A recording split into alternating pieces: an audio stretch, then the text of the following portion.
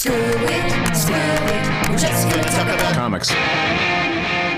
Hello and welcome to Screw It. We're just going to talk about comics. That's comic books, everybody. Get it straight.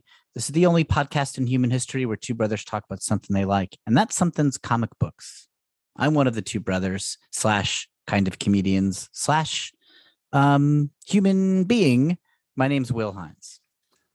And my name is Kevin Hines. So we're brothers, and we think that's interesting. Yeah. And we like and comic books. we both know how to talk. Oh, yeah. For a while. Yeah. Yeah. I'd say we're pretty good. We're above average speaking persons. Easily. We're comfortably above average. Yeah. And I mean, I would say over par, which is bad. Yeah. So below par, I don't know how to work this metaphor, but we're good at Let's it. just say par. Let's play it safe. Yeah, we're good at making words, but when it comes to analogies and metaphors, we're not good. So Yeah. But, you don't need that for this. We're not good at your fancy talking. With Yeah, your we're salt of the earth. analogies and your similes and whatnot. Yeah, No. We can't do that stuff. Literary devices and rhetoric, we can't do it. But just like subject, verb, object, look out, baby. Stringing words together into recognizable communication devices. Yes, well we over can do that. 75%. Yeah, that's So, right. We are in the middle of our Talking About Busick season, where we're going over some of our favorite works of the incredible comic book writer Kurt Busiek. Yeah, we've talked about Marvels and Untold Tales of Spider-Man and the Thunderbolts already. Yeah, and today we're going to do the Avengers. And Kevin, it's one of those things where it's sort of a crime that we're only devoting one episode to the Avengers, because you could do like a lot. You could do two easily. You could easily do two. You could do a ton, say two of episodes on the Avengers. But before we get into that, Will, we have something to it. We have another giveaway. Another giveaway, yeah. And this is Kevin, this one's good. I didn't want to say it before, but the last ones were garbage. Yeah. First appearance of Forge. Who cares? Who cares, right? And whatever the other one was. Oh, Dark Knight Returns. Dark Knight Returns, a nothing comic book. A nothing non-important comic book. Zero impact on the comic book industry, but finally a good one. But this is a good one. Those obviously were good too. But this is But you can't enter those, so they're bad now. They're irrelevant, at least. Yeah. We've got a Kurt Busiek comic. Yeah, Astro City #1. Ooh, baby. So we're going to raffle this off with our partners, Shortboxed. So you go to shortbox.com/screwit. Kevin, that might be something you would type into, say, a web browser. Got it. Whether it was on your phone or a laptop or something like that. Yeah. And then you just enter your email, and you're in the drawing to win a 9.6 rated copy of Astro City #1, which is a superb comic book, Kevin. With a great Alex Ross cover. Oh, it's beautiful.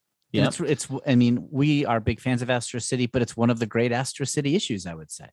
Yeah, we'll be talking about Astro City in a couple weeks. Yeah. So if you don't know what Astro City is, we'll talk about it in a couple weeks. The contest will still be running at that point, but don't wait.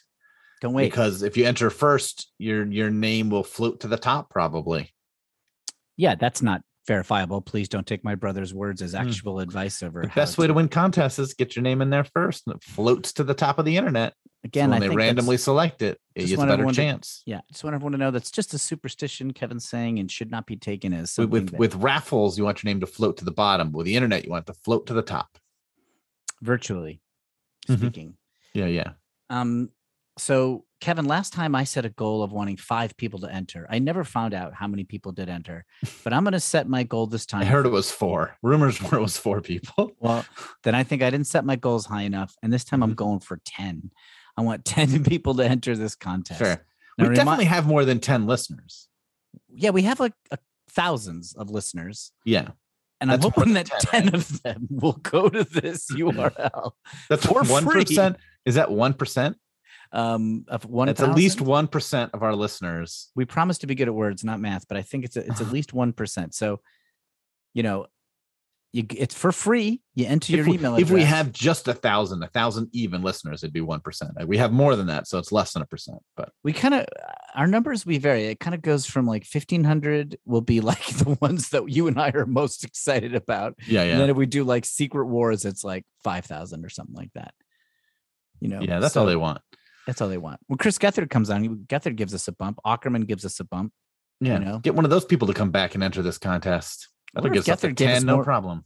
Chris Claremont gives us a bump. You know, one of the most important writers in the history of superhero comics. That gave us a bump. Yeah, if he had mentioned it on his if Chris Claremont had mentioned it on his Twitch stream, that would have helped. Sure. When But he's we playing Elden Ring. Is that it? Oh, yeah, Elder Ring. Claremont's a huge Twitch gamer. He just That'd be starts up great. the game and he's like, I wouldn't have him do this. I wouldn't have him do this either. And then John Burns got a competing Twitch stream, which he just redoes what Claremont does, but says that he's doing it better. Yeah. Does that follow? All right, Some anyway. of it's I don't know if any of that's accurate to who they are to each other, but We it's don't know also either. Not far off. I don't. Who are they?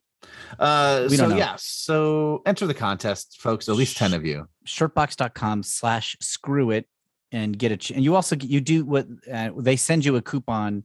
It's $10 or $15 off your first Shortboxed purchase. And so that's what's in it for them. Okay. But you're under no obligation to use that. So this is really just a free drawing. Yeah. And Shortbox, if you like buying graded comic books, it's a great site for that.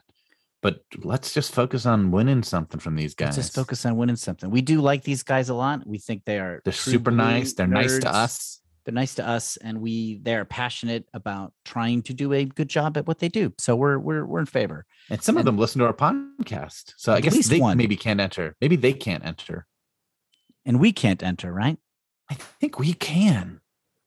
But I don't know if we Let's can. do it. If It we doesn't win. feel right. It feels really wrong if we won. I mean, I would love it if we won. If we won, I a would copy of feel- Astro City #1. I'd feel obligated to re-raffle it off.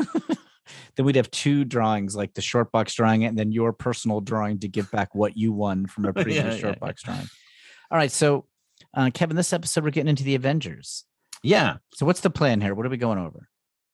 So we're gonna. what issue numbers was it? Was it 19? I think it's 19, 20, 21, and 22. Yeah. The Ultron saga. I turned my back and started talking to the microphone. I bet that read well.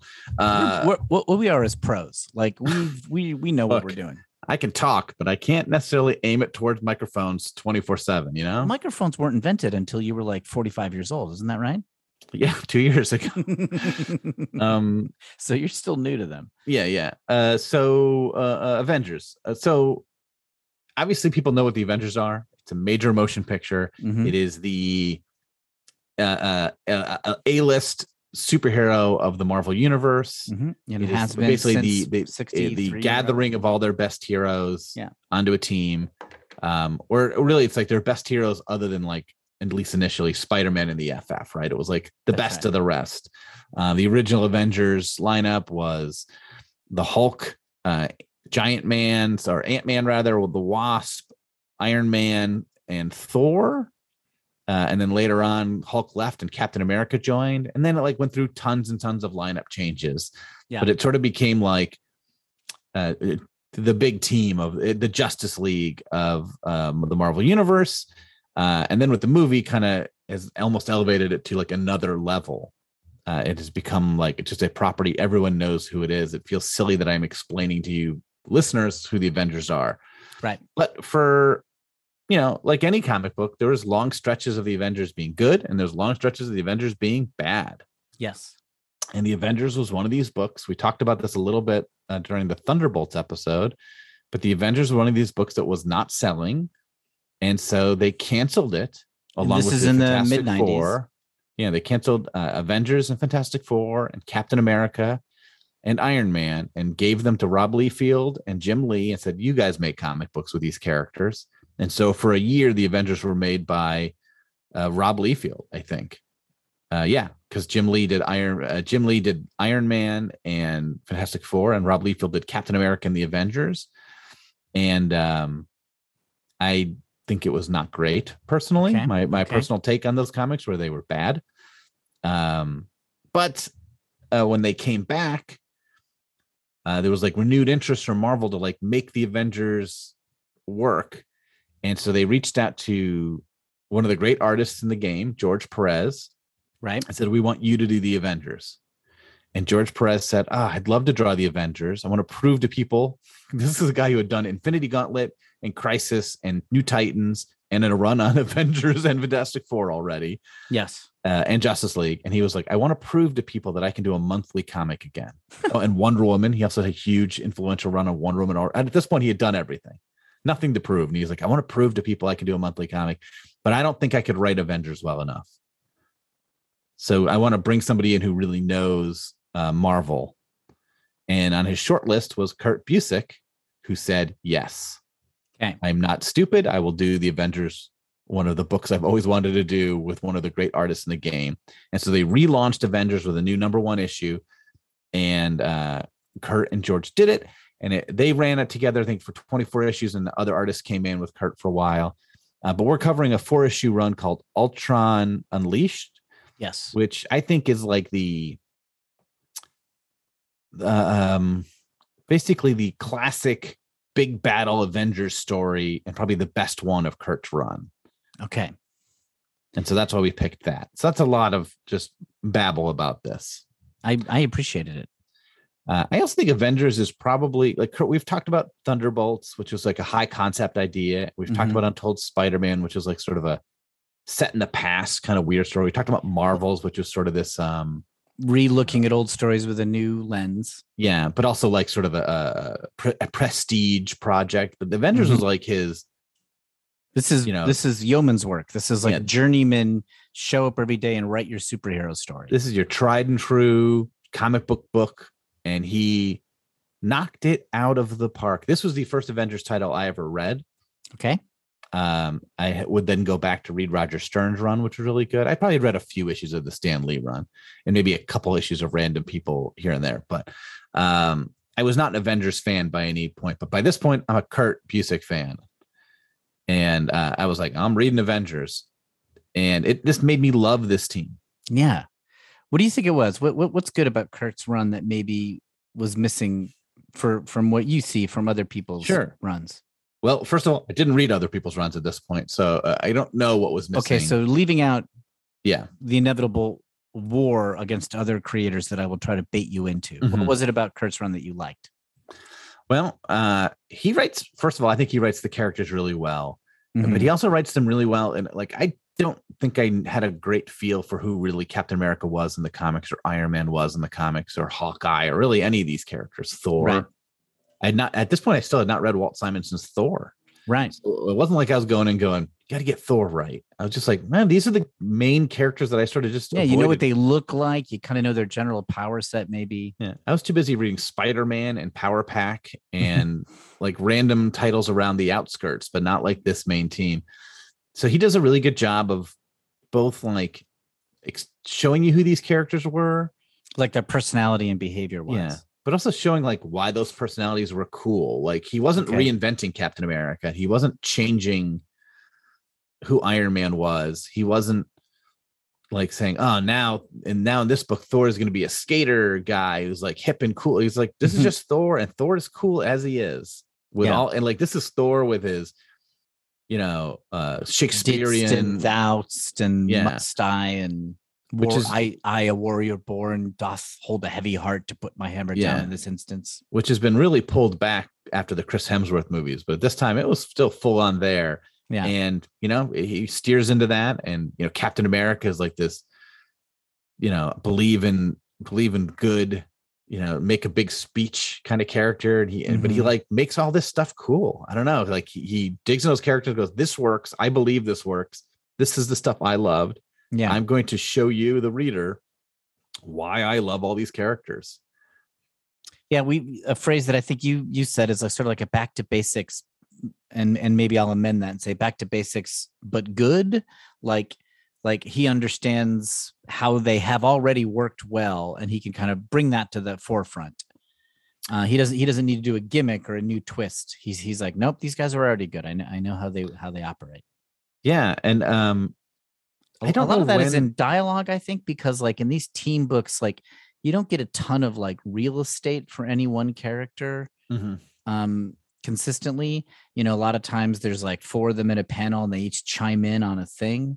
So you have to kind of like show their personalities like in dialogue, which was something that Stan was pretty good at.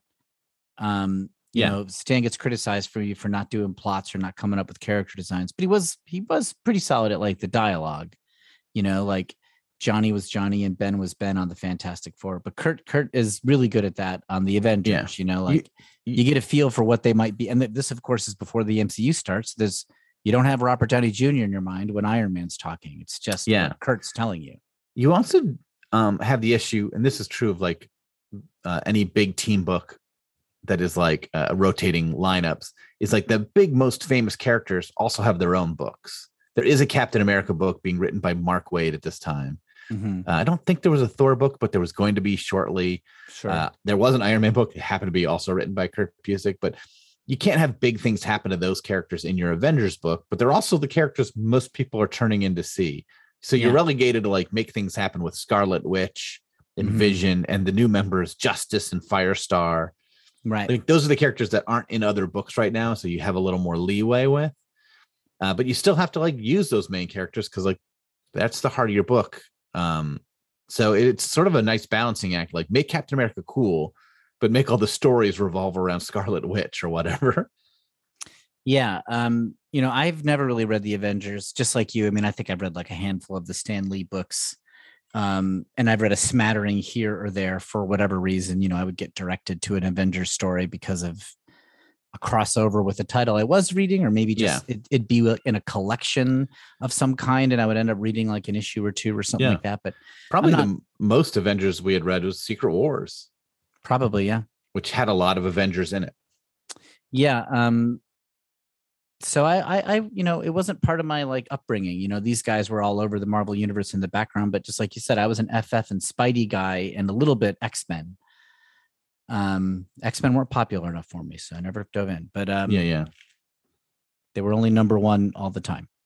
But so you know, reading these issues for this episode was maybe the most Avengers I've read in a while. We read the 4 Ultron series and then JLA Avengers. Wait, we doing that in another episode, or are we doing that today? We'll talk about it briefly. I don't think we're going to dig into it deep. Okay. Did we say we were going to? I can't remember what we said we were. We didn't say that. I think it was just 4 issues was plenty, and also I didn't want to make you read 8 issues. I didn't think you'd get through all 8. I did. Well, you made me into a liar. Mm-hmm. That was my goal. I wasn't motivated to, but I was like, Kevin will look bad. Let me finish this. Yeah. Okay. So what I noticed about these issues, Kevin, I'll tell you, just as a neophyte to the Avengers, and you at some point read all of Busiek's run, I'm guessing, or a lot of it. Yes, I did read it all. Okay. So what I noticed is a lot of what I've already noticed is great about Busiek, which is he manages like complicated plots really well. Like it's pretty easy. I'm not going to say 100% easy because I did get lost sometimes, but he labels the moving parts very clearly so that even if you don't have an intimate history of the character, you can follow this story. Like, I don't know a lot about Wonder Man, right? But, you know, he would tell me what I needed to know about Wonder Man. Like in the story that we read, he's dating Scarlet Witch, who's Vision, who's the Vision's ex, and his brain was used as a template for Vision. So there's sort of weird dynamics between those three. Okay, great. I need to know that. And it is told to me at the exact right time in a little concise dialogue. It's even kind of fun. He's really a master at just like managing backstory. Right. And he's not hitting you with all the other things about Wonder Man that you don't need to know for this story. Like the other stuff that's probably going on with these characters. And if it's not important to this storyline, it's not going to come up probably because otherwise you're just overburdened with like, oh, Wonder Man was incorporeal when this Avengers run first started. Like, you don't need to know that right here. So you know that I think is something that can go unnoticed, but just like because really what he's doing is removing clutter. Mm-hmm. But he's good at it. He's also good at sort of giving a lot of individuals their own individual sort of arc and kind of just helping you notice it as it happens. You know, like Wanda, Scarlet Witch, and Vision, you know, are broken up at this point and she's with Vision, but there's a lot of like tension between them over this Ultron story. There's a lot of like couple stuff over all the Ultron, the 4 issues that we read, like Hank, Pym, Giant Man, and Wasp. Giant Man created Ultron. And so he's going through agony, and Wasp has had her own very turbulent history with him, but their loyalty to each other is part of it. Scarlet Witch and Vision's loyalty to each other. Ultron talks about family. That's like a big theme throughout, and Kurt will kind of highlight it with everybody Yeah. in a nice way. Like, I don't know, it's easy to read, I guess. And also like in a good action story, most of these characters get like a big moment too in the fight. I don't know if they all do. I don't know if like Wonder Man really gets a big moment in the fight, but almost all he definitely of them have does like over the course of the 4 issues. There's one battle where he's the last man standing, and okay. Yeah, so there's definitely like they all have like a moment where they kind of do something cool, and it's, you know, the hero shot for each of them. Thor gets a bunch of them. He's really great in the story, even though he's not like emotionally as connected to the story. He has the big gun and he has some great moments. Mm-hmm. I think that's also just like a fun thing. Like sometimes you read these comics and it's like, oh, I'm reading this because I'm whatever, a Justice fan. And if he didn't do anything in the storyline, I'd be like, 4 issues, Justice on the bench the whole time. This sort of stinks. But he gets to do really fun, cool stuff too. Like everyone gets their moment. Yep, they all get to be a hero in some way or another. They all feel very essential for the victory.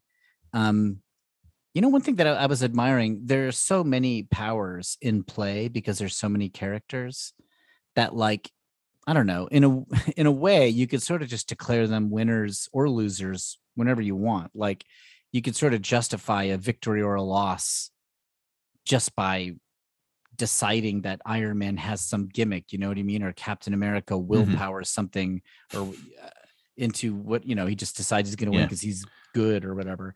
I mean, it would take more work than that, but that does feel somewhat available. And he does a good job of like playing fair with those rules. Like he sort of he creates circumstances that takes out major options so they can't win that easily. And then he'll like, you know, like Ultron's made of adamantium, right? So they can't defeat him. And then they reveal that Scarlet Witch used to have a spell that could scramble his insides, but then she's knocked out for a lot of the fight. And so he kind of like lets you know what the boundaries are so that you are suddenly invested just in the puzzle of it, like the superpower puzzle. I mean, I know stories are all about character and feeling or whatever, but I'm also in this for the superpowers, and Busiek manages that part really fun. I mean, you can tell that he was a kid who probably just pretended to be a superhero for years, and like, what would I do with these powers? What would I, you know, there's that kind of feel in it. There's like a smart kid playing with action figure feel to these comics. So I don't think we're not going to go page by page these 4 issues because it's too much. But since you just read it today, Will, right? Yeah. What I just read it. Give me the 4 issue synopsis of the story, just the big beats. The big beat. This Ultron comes back. Ultron, which is this like super intelligent android who wants to kill all humans and replace with a robot race, is back. He's been defeated before, and now he's back, more powerful than ever. And so this is the 4 issues of how the Avengers discover that he's back and what's different about him this time and how they defeat him. What's basically different now? I did get confused in some parts, Kevin. So please correct me if I'm wrong. But basically, there's a number of things that are different. There's a lot more of him. It's revealed at one point. Yeah. So instead of just one Ultron, there's like hundreds and hundreds of them, which is sort of a massive reveal halfway through the story. Also, his underlings who seem to hate him, but also are causing mayhem. His ex-wife or whatever, the robot that begins with like, what's it, Alakazam? What's her name? It's Alchema or something. I don't know exactly either. She was like some sort of like bride of Frankenstein for Ultron, but now she doesn't like him. But she still is a foe that does some damage to the Avengers. And so the emotional tale here is that Giant Man, Hank Pym, formerly Ant-Man, created Ultron. So he feels very responsible for Ultron's presence. Ultron also created the Vision. So Vision has a weird emotional link to Ultron, and Ultron's brain was originally Vision's brain was based on Wonder Man. So Wonder Man is kind of a weird like nephew. There's a lot of like people who feel like emotionally connected to Ultron and responsible. So it's a lot of Giant Man torturing himself, and can he redeem his original sin of creating Ultron? And he's had other huge sins in his life. He had a domestic abuse thing with Wasp, which he feels understandably hugely guilty about, but that's a big part of can I prove that I am a good man story. Does Jan still love me, and am I worth standing by? So, and what, and sort of the mechanics of this, Ultron takes over an Eastern European city called, I think Country. I think it's a country. Country, sorry. Like some kind of Bosnia, Herzegovina area. I think it's Slovenia. Slovenia, which I feel is fictional, but basically Balkan area. Yeah. Country. And he murders everybody in that area, and it's going to be ground zero for his robot race. So it's a huge, high scale murder and crime at the beginning of this. That crime, Avengers, killing everyone in a country. I don't know how you put it. Sin, you know? Like that sets the scale of the battle. And it's the Avengers put into total fear at the beginning of the story. So, this is like a MCU. This was the plot of Avengers 2, right? Ultron comes back and kind of wipes out an Eastern European country. Yeah, I think it was probably. It feels loosely inspired by this. It feels like that was the inspiration for that movie, very loosely, right? Yeah. So, I mean, in that, Ultron wipes out this Eastern European country and stages the big final battle there. It's cleaner and sort of more emotional in these 4 issues, but it's like it is MCU in that it's like the world, the fate of the human race is in the balance, and there's just a massively huge massacre at the opening, and how will they defeat him with these new upgraded powers? And he handily wipes out most of the Avengers for the first 3 issues of this book, incapacitates them. So I don't know, really fun would be my response to this. How'd I do? What do you think I left out? And how'd they beat him at the end? I can't remember. The final, I don't remember, because there was like a series of waves of of things that exposed his weaknesses, but it was basically the Scarlet Witch, when she's conscious, can disrupt his insides just enough to keep him off balance for Iron Man and the other beam dudes to get into his brain. And then finally Hank Pym, Justice realizes some magic substance from another battle, gives it to Hank Pym, and he uses it to redeem himself and incapacitate Ultron. Yeah, and I think also Vision hacks the system too. They all kind of come. This is one of those. Yeah, that's what I mean. They all sort of did their thing, right? Justice has a broken leg, so he's not able to fight, which is he's trying to earn his place. He feels insecure, but he's on the computer and finds the magic variety of vibranium, Antarctic vibranium. Yeah, which helps. Which is in a Kurt-like manner, is a pre-existing thing that existed in old stories that he has dug up as a weakness for Ultron. Yeah, and that's definitely another one of the, great Busiek things is this. He seems to have read every comic book that has ever been written and have them memorized, and he just pulls things that were from 1974 giant size Avengers 2, and now that becomes part of the plot here or something like that. So let's take a short break, and then when we come back, I'm going to ask you what some of your favorite moments were from these 4 issues, and I'm going to ask you too. I won't answer.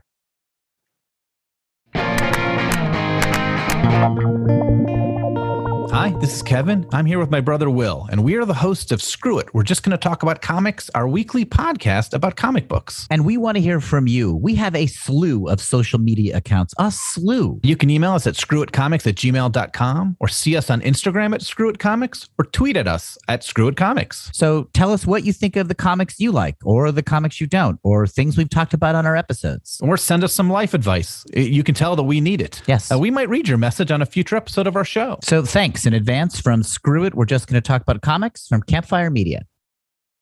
And we're back. I'm out of breath from that summary. That really took a lot out of me. You often make me do it, so it's fun to make you do it for once. Yeah, I wish. Now I know the hell I'm putting you through. So I feel pressure that I'm gonna get it wrong or describe it poorly, and so I'd rather put that on you. All right. So let's just take turns just talking about certain moments. We can go in any order we want that we just liked from these 4 issues that stood out to us as fun or interesting or cool or whatever you want it to be. Since I just did the big summary, why don't you go first? All right, we'll put you on the spot here a little bit first, and then I'll go after you.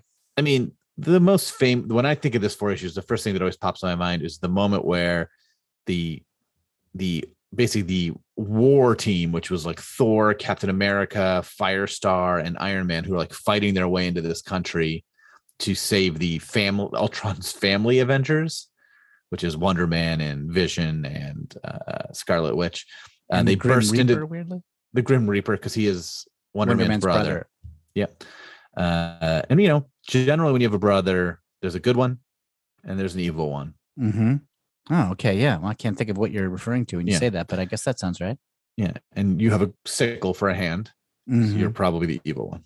Yeah. But, you know, I use this for farming.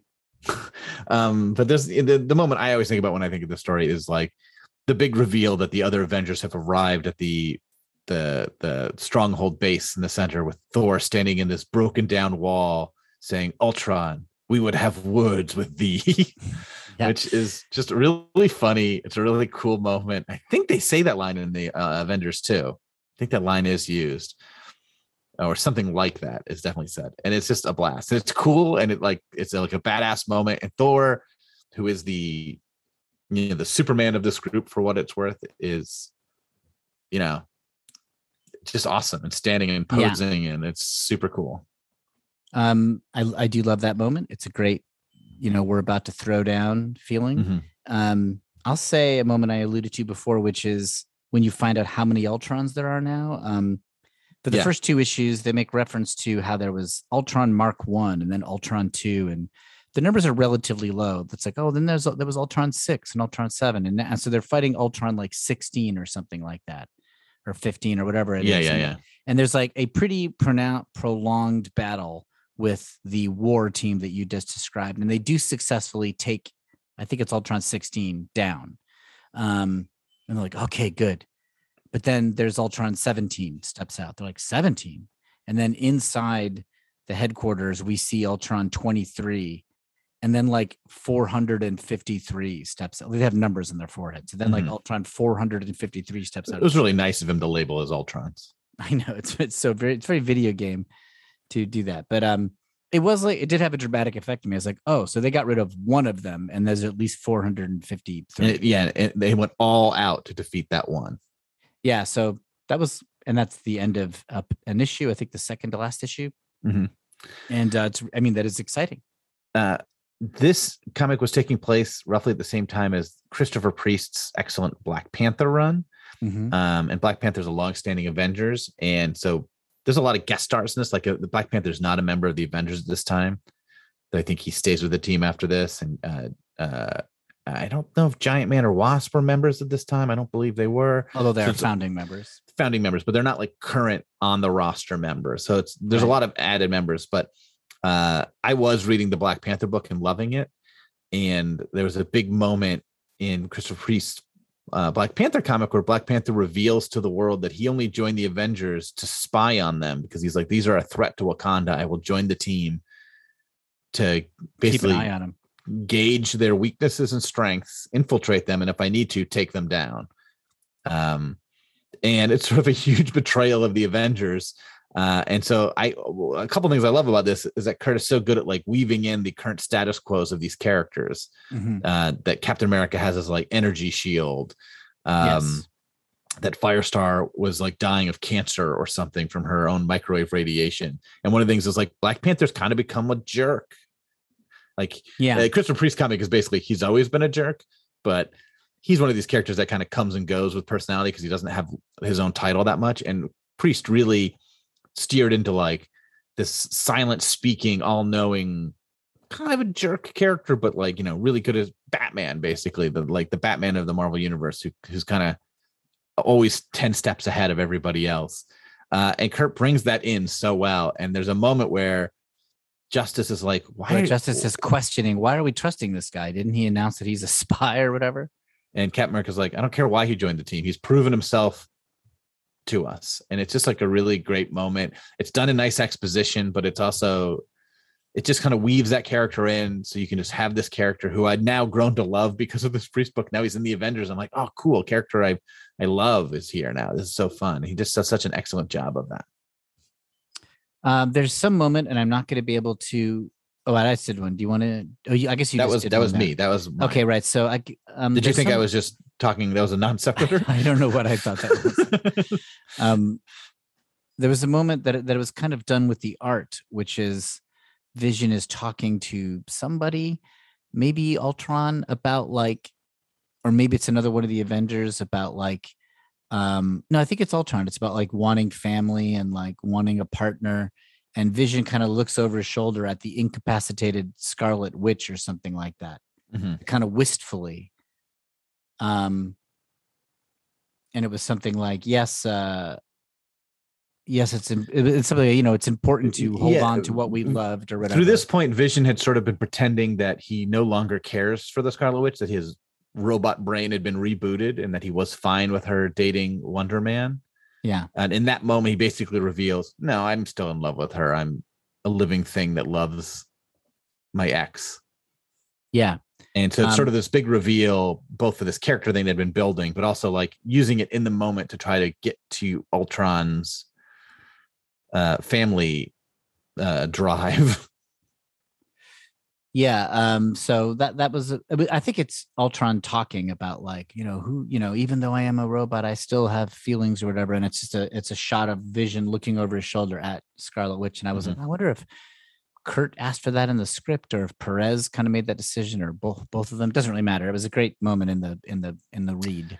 Yeah. I feel like we haven't talked enough about the art. Perez, I mean, these are some super busy panels with thousands of robots and yeah. And it just, oh man, it's beautiful. It is amazing how good George Perez was at this point in his career. Like, I don't know how old he was in his career, but he'd been drawing Fantastic Four since he started on like the Fantastic Four. I don't even know when. We're talking like the 70s. Yeah, this is like early. 20 years later. Yeah, and you could argue this is his best work he's ever done. Yeah, there's and we're gonna talk about Justice League Avengers briefly. I think that's even more beautiful. That really was so beautiful. Good. And you know, it's the density is what's really impressive because there's so many characters, and in this story in particular, there's so many moving parts, and it's all both clear to look at, pretty at first glance, and often really emotional. I mean, this guy was good at drawing comics. Perez does splash pages, and when some artists do splash pages, you feel like, oh, this is their page. Kind of it's like a beautiful page, but they're taking it easy because it's like a simple, you know, with a lot of space. You know, guy being punched, and it's like, I don't need to do that much. But Perez's splash pages often have 10 times the amount of information that he would have on a normal page. And then often on his splash pages, he still has like 8 small panels. It's like a huge battle scene, and then there's like 8 little panels along the side for emotional moments. And I'm like, so you didn't even save yourself anything. Yeah. You saved yourself no work with a splash page. Yeah, it really is just to tell the story, which is what makes George so great. He's like, he's not taking shortcuts ever. And this guy thought he had to prove something, as he turned out month after month of the best looking comic, is unbelievable to me. He should have added like Sergio Aragonés, like little cartoons in the margins also, you know, yeah. that themselves have like 15 characters. So that's really impressive. I have another moment I like, or do you want to? No, you go. Okay. This is a silly moment, but I like whenever Jarvis gives Justice tea. Like Justice is like stuck at Avengers Mansion because he has a broken leg, and again, he's on the computer doing research, which also lets us, the reader, have an excuse to hear about old Ultron Avengers because he's looking through the files. So that lets us like hear about previous Avengers versus Ultron. And Jarvis just brings out tea. And one of the ways that Kurt tells us that Justice is super driven and working nonstop is like, the tea grows cold. I was like, that's very Avengers, just to have Jarvis be in here a lot, you know, human Jarvis, not operating system Jarvis. A thing that Kurt does throughout these 4 issues, and I'm curious what you think of this. I like this, is the captions often tell you how cool the Avengers are. Like there's just moments of like, and they never quit, or they don't blink. They don't stop moving forward. They're scared, but they meet the challenge. It's like all these moments where it kind of captions are basically saying like they should be terrified here, and they are, but they don't let that stop them throughout. Or like there's a moment where Firestar is fighting, and Black Panther's like, this is what Avengers do, or something like that. And then he thinks to himself, why am I even saying this? Look at her. She's endangering her life. She's fried her circuitry that keeps her alive, and she's still fighting. She's an Avenger. And like that's like a big thing for Kurt's run, is like, this person is an Avenger, and that means something. That's more than just being Power Man on the street. It's Avengers, like, are like the next level. They have to, like, they're basically going to die in Slorania versus all these Ultron robots because they have to. It's their job that they've given themselves. Yeah, that is. I don't like the sounds of it. It sounds like it would be something that I don't like, but it works in the story. So yeah, I feel the same way. It does help you take a breath a little bit. Like, I do sometimes feel like, wait, what's happening here? And so those little captions are like, okay, yeah. So they are marshaling their forces to go invade Ultron's little, ground zero country that he burned to a crisp. And this is them entering that arena or whatever. So it's helpful to me as sort of a signpost of where we are. Yeah. I mean, it should be cheesy or like, I don't know. Yeah. But there's an earnestness to it. And I think that's what I mean when I say, like, you can feel that Kurt really agrees with it. Like, he's not just writing that because you're supposed to. He does think this about the Avengers, and it comes out on the page, like, that George and Kurt really love these characters and do think they're these. Yeah.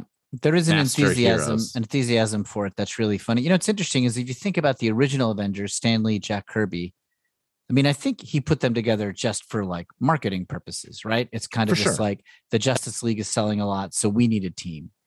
I mean, it's in the introduction to JLA Avengers, but the Fantastic Four was his initial attempt to compete with the Justice League by making a team book, but that they ended up being their own little phenomenon. And then he did the Avengers to be sort of a proper parallel to the Justice League. So that's kind of like a cynical, orders from upstairs, create something to sell. And I do think that is one reason why the Avengers are often uninspired, is there's no real story-driven reason for them to exist other than it's fun to have all these characters together. And Kurt is good at retroactively, like, putting gold underneath this money that was just printed cynically. Like, he retroactively gives them a purpose, or he can sort of infer and extract what the identity of an Avenger is and tell you what he's arrived at. Like, he kind of figures out what it should be in a way that's fun.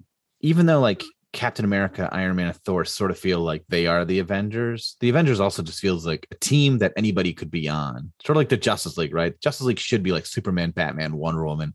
But like when we first started reading Justice League, it was Blue Beetle and Booster Gold. Right. And like, it can just be whoever Rocket that Red. team needs to be, whatever editorial decides. Like, editorial decides you can't have any of the main characters.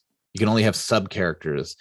Then that's what the team is. But to make it work, you've got to sort of like sell that being on that team means something beyond the lineup. Yeah, and so it's kind of like a badge of honor. It's like it's like the Hall of Fame. It's like you are the best and the brightest. Get in here. You're not a family. You're not a family like the Fantastic Four, and you're not a family like the mutants that all persecuted and protected each other. Yeah, or have that connection. You're just a group of superheroes, and for some of them, like Justice League, it's a huge honor to be on the team. It's like the for Olympic Firestar team. It's just like, I guess I'll do it. Yeah. But like, they all step up. When you're on that team, you can't not. Yeah, it's like the Olympic NBA team, right? It's like you've been chosen to represent the country, so you're the best. So get out there and win. It should be more important for you to be on the Lakers or the Celtics, where you make all your money. But every once in a while, an Olympic team comes along, and that first dream team is this, where it's like, this means something, that we're all together playing together, and we're gonna beat the crap out of the other teams. Yeah. So, Kurt helps solidify. I'm sure Roger Stern was also good at this in previous writers, but Kurt solidifies, there is an identity here. He's often good at that. He's often good at taking old stories and decisions that were probably made for various reasons and giving them emotional importance retroactively. Yeah, like I think stitching arbitrary and incongruous things together as if they're just one little seamless story. Yeah. He's really good at that. I really love writers who are good at that just sort of like make sense of, what was just the nature of a new writer came on and this changed. Like he makes it make sense in a story wise. I think we should talk about Justice League Avengers, but before we do that, do you have anything, because you read a few other issues of the Avengers main comic, do you have anything else you want to say about Avengers in general? No, I read other issues just to get a little bit more of a sample of Busiek's. I read the first 2 issues, and then I read the Jerry Ordway 2 issues of the Jerry Ordway run that came right before the Ultron story.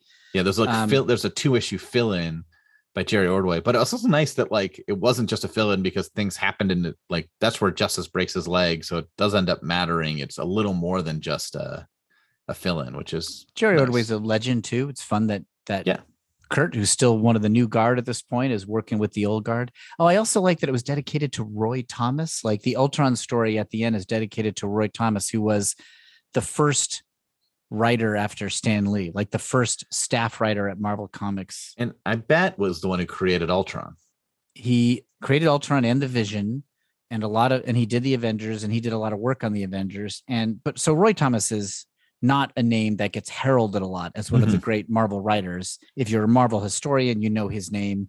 He's the guy who wrote all the books after Stan. He's hugely important, but he is not seen as like one of the super inspired creators, rightly or wrongly, but he's just not one of those names that gets like raved about. So for Kurt to kind of take a moment and pay respect to him, I thought was kind of sweet and also maybe fitting because Roy's a guy who showed up and wrote tons of stories and had to be loyal to the things that Stan and Jack and Steve had put together. Stan, Jack, and Steve had no boundaries. Yeah, probably Roy had to respect those boundaries and carry them forward another couple steps. And probably just for the reasons you were saying earlier, like that the Avengers was just sort of thrown together because why not? Yeah. By Stan, but like Stan and Jack cared about the Fantastic Four, and they grew to care about Thor, and and Stan loved Spider-Man with Ditko, and right? Like most of these other big titles, like there was someone cared about that character, but he probably never cared about the Avengers, and maybe Roy Thomas was the first one that came in and like made it work. Yeah, so I feel like by Kurt endorsing him, it's kind of like, hey, you're a guy maybe doesn't get the name recognition, doesn't get the credit you deserve with modern fans. So I'm going to shout you out here. Because when you think about Avengers, at least pre Brian Michael Bendis's run, you would hear Kurt's name, you'd hear Roger Stern's name, you probably hear Shooter's name. And then I guess it's probably Roy Thomas is the other name, but he was so long ago that I bet I didn't hear his name very much as a kid. After WandaVision came out, I was like, who created Vision? And I looked up and was surprised to learn it was Roy Thomas who created the Vision. And Scarlet Witch, I think. So I don't know. It just, I always kind of like it when creators shout somebody out. It's kind of a sweet moment. I mean, I like that. I think you're wrong. I think Steve Ditko created Vision and Scarlet Witch, but somehow Steve did, but officially it's credited to Roy Thomas. Okay, yeah. Steve was good about sharing the credit. So we also read Justice League Avengers, or you did. I didn't know you were going to read that until a few minutes ago. I reread it because I think anytime I have an excuse to reread it, it's tough to talk about that comic, mostly because it is not easy to get now. It's not on any of the streaming services. I lent you my collection, Will. Thank you. You can't watch it on Marvel Unlimited. You can't read it on Marvel Unlimited. You can't read it on DC Infinity because it's got both these universes, and it doesn't get reprinted often.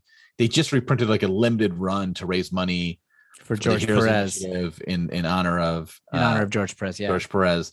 And I had bought it when it first came out because I think did I buy the single issues? I probably did, but I definitely bought the trade. So I have like the first edition soft cover trade. There's been some better versions, some hardcover versions that were really good, but I have the soft cover version. Anyway, it is a crossover between the Avengers and the Justice League. It is fun because it sort of there was a bunch of crossovers with Marvel and DC for a while, and then there was supposed to be an Avengers Justice League crossover drawn by George Perez. I think written by Len Wein, maybe. I can't remember. And it just didn't happen for whatever reason. There was a fight between Shooter and whoever was editing DC, and it just sort of all fell apart, and it never happened, and people didn't get paid for the work they did. And then it was just like there were no crossovers for a long time.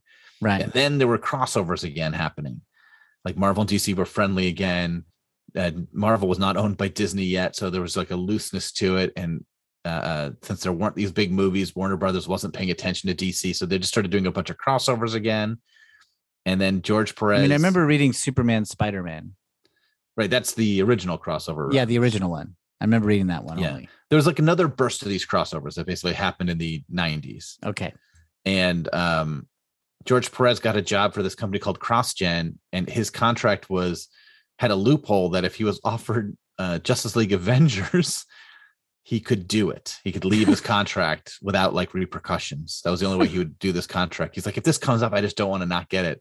And so when Marvel and DC heard that, they're like, oh, let's make it happen. This guy wants it so bad. He worked it into a contract. Yeah. And so they did. They made it happen for George in a way. And it is a dense comic book. This is a thick comic book. These are not 22-page issues. These are like 40-page issues, I think. It is long and dense.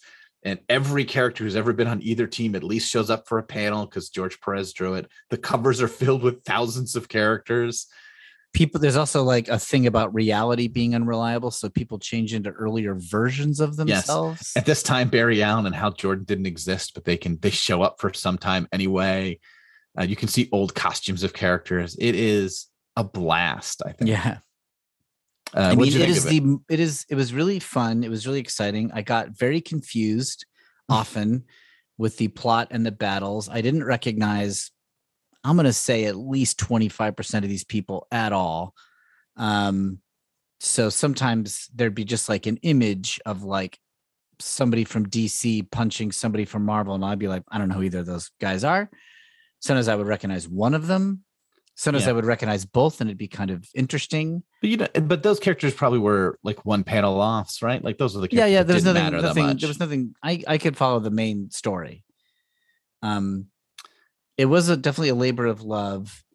It was funny to read the Ultron thing and then this, because they're both like stakes sky high, tons of battles, pulling old pieces of comics lore out of your back pocket to justify how you can win this impossible problem sort of stuff. It's really fun too. Like there's a story reason built in to make Captain America and Superman not trust each other, because I sort of think like it must be there, because otherwise like those guys would be like, let's not fight them right away. Let's get to know them and see if they're good. Oh, they are. Let's work together. But you kind of want these teams to fight a little bit. Yeah. So there's like a story reason why like Captain America and Superman are like affected by these merging of the universes and just are instantly distrustful of each other in a way that the rest of the team is like, what's going on with? Yeah. You sure you shouldn't at least talk a little or whatever? And that's really fun, I think, just to give you that excuse. So you get to have Thor and Superman just duke it out. Like Thor's going to fight. If someone wants to fight, Thor's in on it. Yeah. Thor's like a guy in the bar who's like always number 2 into the brawl, no matter what. He's like, are we fighting?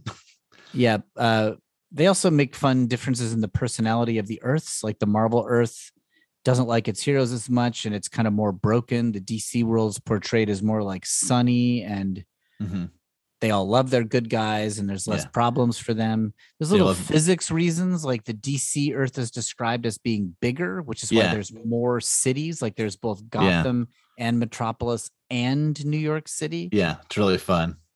That kind of all that stuff's fun. There's also like the third issue, sort of, is it the third issue or the fourth issue, has like a brief period where it seems like, what if these characters crossed over all the time instead of like Justice League, Justice Society crossovers and Avengers, Squadron Supreme crossovers? There were, Avengers, Justice League crossovers all the time. So they all know each other and have parties together. And that was a blast, I think. I mean, it is fan service a lot. Oh, right? Yeah. It's like, wouldn't this be fun? But it's a pretty good version of that. Yeah. I definitely was exhausted when I finished reading it. I was like, woof, that was like a lot. Who's the big She-Hulk universe looking entity that goes with Eternity? So Eternity is the Marvel personification of the universe. And then he's I don't know, kissing a big green She-Hulk universe. And he represents, why are you calling it She-Hulk? She looks like She-Hulk. Oh, I don't know. I think she's just meant to be I think that was just meant to be the Marvel universe and the DC universe. Right. It definitely was meant to be that. But the blue one is Eternity, who has shown up in like, the trial of Reed Richards and stuff. And I don't know the DC cosmic characters as well. I know there's like a big hand that holds the universe from the Green Ganthet's hand or something like that from the Green Lantern, which maybe isn't a panel of this, but I don't know. Like it's in a couple panels. Yeah. I don't know the DC. Like, you got the Spectre and the Phantom Stranger. There's an old Swamp Thing where Swamp Thing has to go down to hell. And so he goes through all these like strata of reality and he meets a lot of the cosmic characters on his way there. I was thinking Alan Moore would do a pretty good job of Avengers JLA. He would. He'd be very different. Probably want to. He wouldn't want to, but he would do some sort of trippy cosmic thing. Alan Moore's the guy who sits in the corner going, superheroes are so passe. Why does everyone know it? And then he's like, well, Iron Man wouldn't say that. He's like, well, Phantom Stranger in issue 2 of Neil Adams' run indicated that he has a ranch house or whatever. yeah. He like just knows it better than anyone. I was like, wait, do you not like this or do you like this more than us? You want to do JLA Avengers? Only if the protagonist can be werewolf by night. You know what? We'll get somebody else. That's okay. Thank you. I 2 interviews I read about this series. One was 3 quick little anecdotes that I've read recently about this series. One is that George Perez drawing the cover for issue 3, which is like every character fighting every other character. The 3rd issue is like just every character like flying. It's insane. It's like 50,000 characters. He like strained his hand and fell behind in drawing, and he was like so upset. He's like, oh, everyone's gonna be so mad. The 4th issue is gonna be late. And I'm like, and I think it was like Tom Brevoort was like, it's amazing you got the first 3 issues in on time. Look at these comics. Don't get mad at yourself for being late in the 4th one. Pat yourself on the back for getting the first 3 done on time. And look at this cover you just drew. Yeah. Of course you hurt yourself, you idiot. Howard the Duck was late a bunch. It's cool. Yeah. So like that's really funny to me. The cover for issue 4 is Superman holding Captain America's shield and Thor's hammer. Yes. Before they had the story, that was decided as the cover for issue 4. Like, well, that's going to happen at some point. It was kind of a neat thing where Superman picks Captain America to lead the United faction of JLA and Avengers, but it's almost like a trade-off. But then Superman gets to hold the shield and the hammer. It's not like a deal, but like those things happen in the same issue where it felt like parody between the two, like heads of the companies or whatever. Like, it's very funny that he would have a shield that's indestructible when it's like, well, you are indestructible. Yeah, you are better than the shield. But it also looks cool to see him holding it. There's also I'll get back to my 3rd anecdote in a second, but there's also like a fun explanation of how Superman can hold the hammer, and then later on he can't pick it up.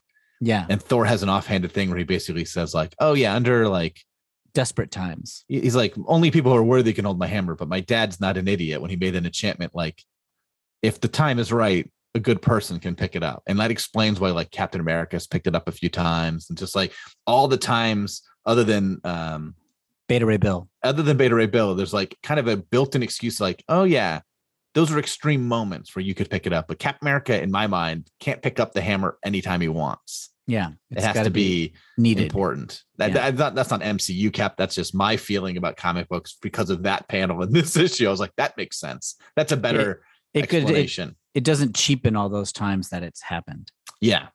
So what was my other anecdote? You have an anecdote.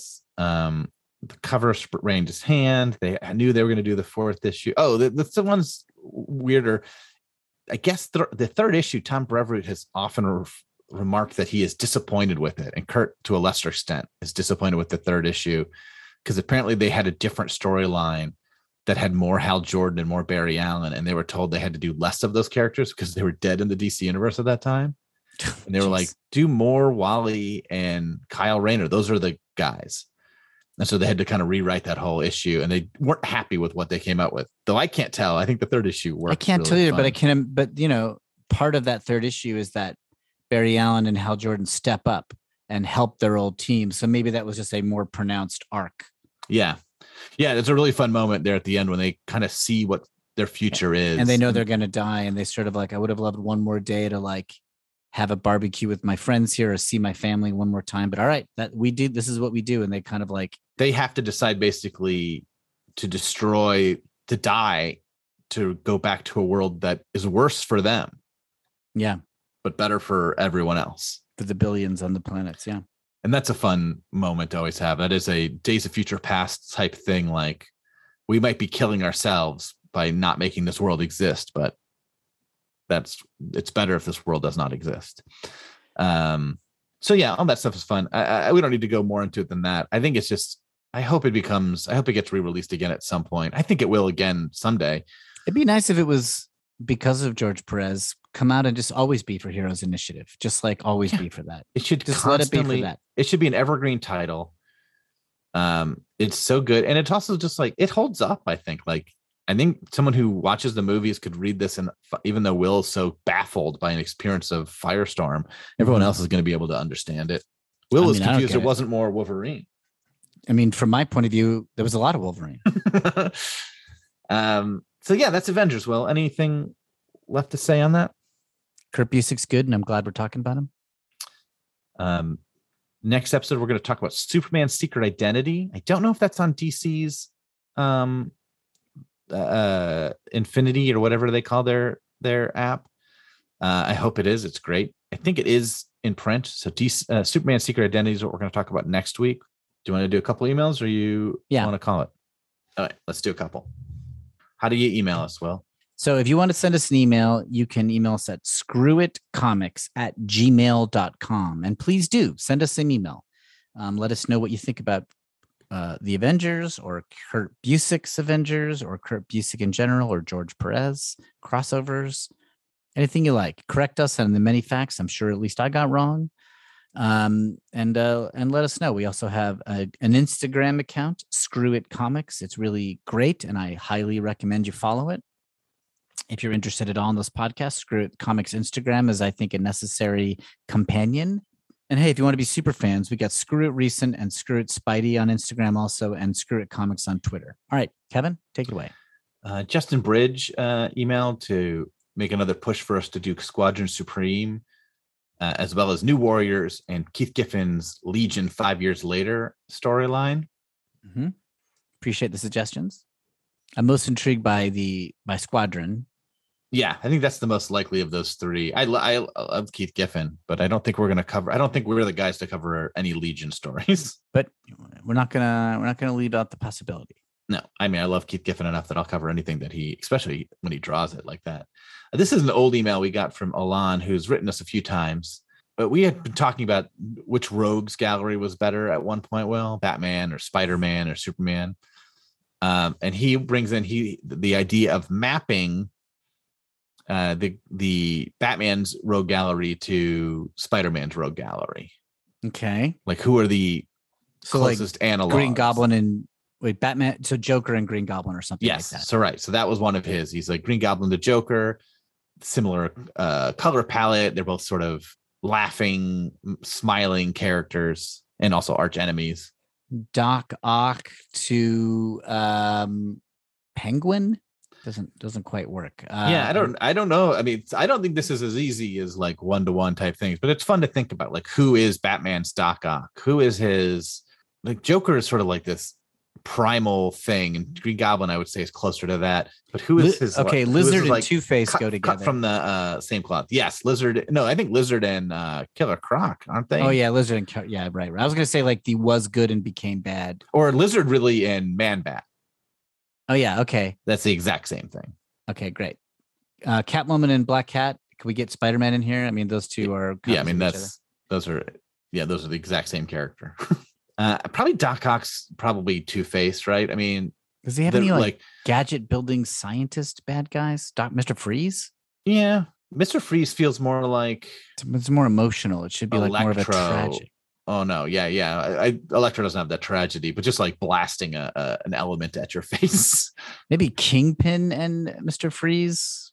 You know, the obsession with the ex-wife. He lists Kingpin to Penguin because they're mob bosses. That makes sense. He does Lizard and Man-Bat, Black Cat and Catwoman. He does Venom and Bane. Okay. I can sort of see that. Craven and Ra's al Ghul. It's a bit of a stretch, which he says, actually, this is a bit out there, but hear me, vaguely foreign, though still white enough, even though they live in Africa and East Asia. With distinctive facial hair, a code of honor, and who gain magical power from magical liquids. It's a bit of a stretch, but it's a fun one. There's something there. He does Rhino to Killer Croc. I like that comparison. That's pretty good. The Enforcers to question mark.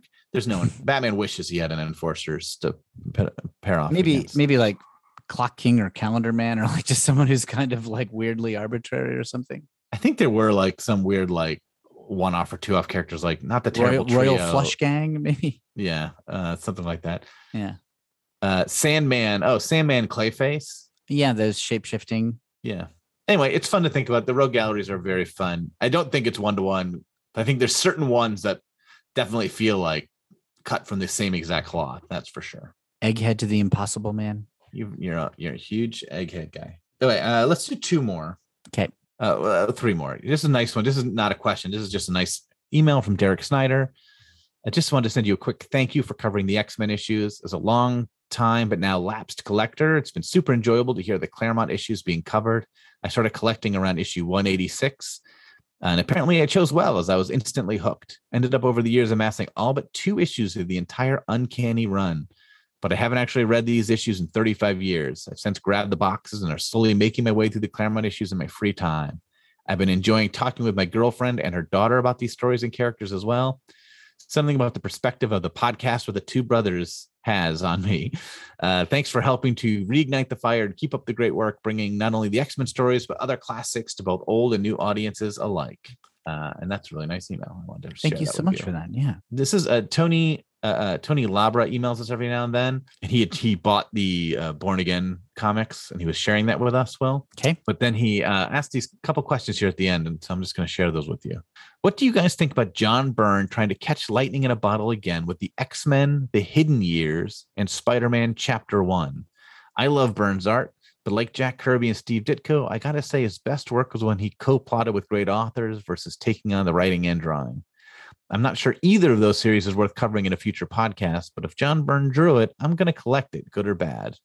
Any thoughts on that, Will? I never really read those. I mean, John Byrne proved he could write stories with the FF run. It was incredible. Yeah. But I think it's more like if you've left a title and come back to it after a long period of time, it's really hard to be as good at it as you once were. You're out of sync a little bit. So yeah. I think that's kind of true whether you're a writer or an artist, or even if a team comes back. You just I don't know. Your time passed for whatever reason. I'm more interested in X-Men: The Hidden Years, which seems more like an Untold Tales of Spider-Man type book, because it's like the X-Men, the years between so when the book was in reruns or reprints. Yeah. I think that's a fun idea. Spider-Man Chapter 1, which is like a retelling of an origin that was already sort of perfect. Was probably a bad choice, but yeah, you didn't need to fix Spidey's origin. Yeah, that worked like gangbusters. I'm gonna fix Casablanca. So yeah, different topic too. He says this might be a sensitive topic. You always start off the show by claiming you host the only podcast where two brothers talk about comics. Why not blow us? He thinks this is sensitive. Why not blow us away by inviting the third Himes brother and make it a trifecta? You'll instantly make the Guinness Book of World Records. You'll easily be recognized by iHeartRadio as the top podcast for the year. I think the third Himes brother is younger and may not share the same passion for comics. So I understand if he never makes a guest appearance, much less co-hosts the entire show. We keep getting calls for Brian to do it. I don't know if Brian is sending these emails to us or if they're real requests. But we should have him on at some point. I think it'd be fun to have Brian on. Brian likes comics and we get along, and it's not like a controversial or bad thing. Mm-hmm. So I don't know. Let's do it. Let's do one more. Mm-hmm. A few people emailed about Untold Tales. A guy named Alex, a guy named David, and a guy named the guy named David and Paul, not Alex, emailed both to remind me, because I had talked about how the second half of Untold Tales had never been collected. Yes, there is an omnibus that collects the entire run of Untold Tales, and a number of people have emailed me and messaged me and being like, "This exists," and I didn't know about it. Thank God you made a mistake, and I didn't. I feel so glad. I don't like omnibuses; they're too big and unwieldy for me, and because of that, I just sort of like pushed it out of my mind as not existing. Right. But it does 100% exist.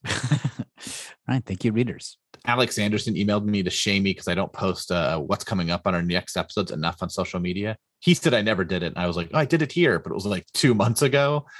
So it is. I should on social media more often say, here's what we're covering next week. And I don't do that enough. But I want to do one more email because I think you'll enjoy this. Okay. Who would win in a fight between Morpheus and Freddy Krueger? I think Morpheus, right? Because Morpheus is the lord of the domain in which Freddy is a rogue actor. It might be that Freddy could hide from him, but I don't think Freddy could hurt Morpheus, but he might be able to evade Morpheus forever.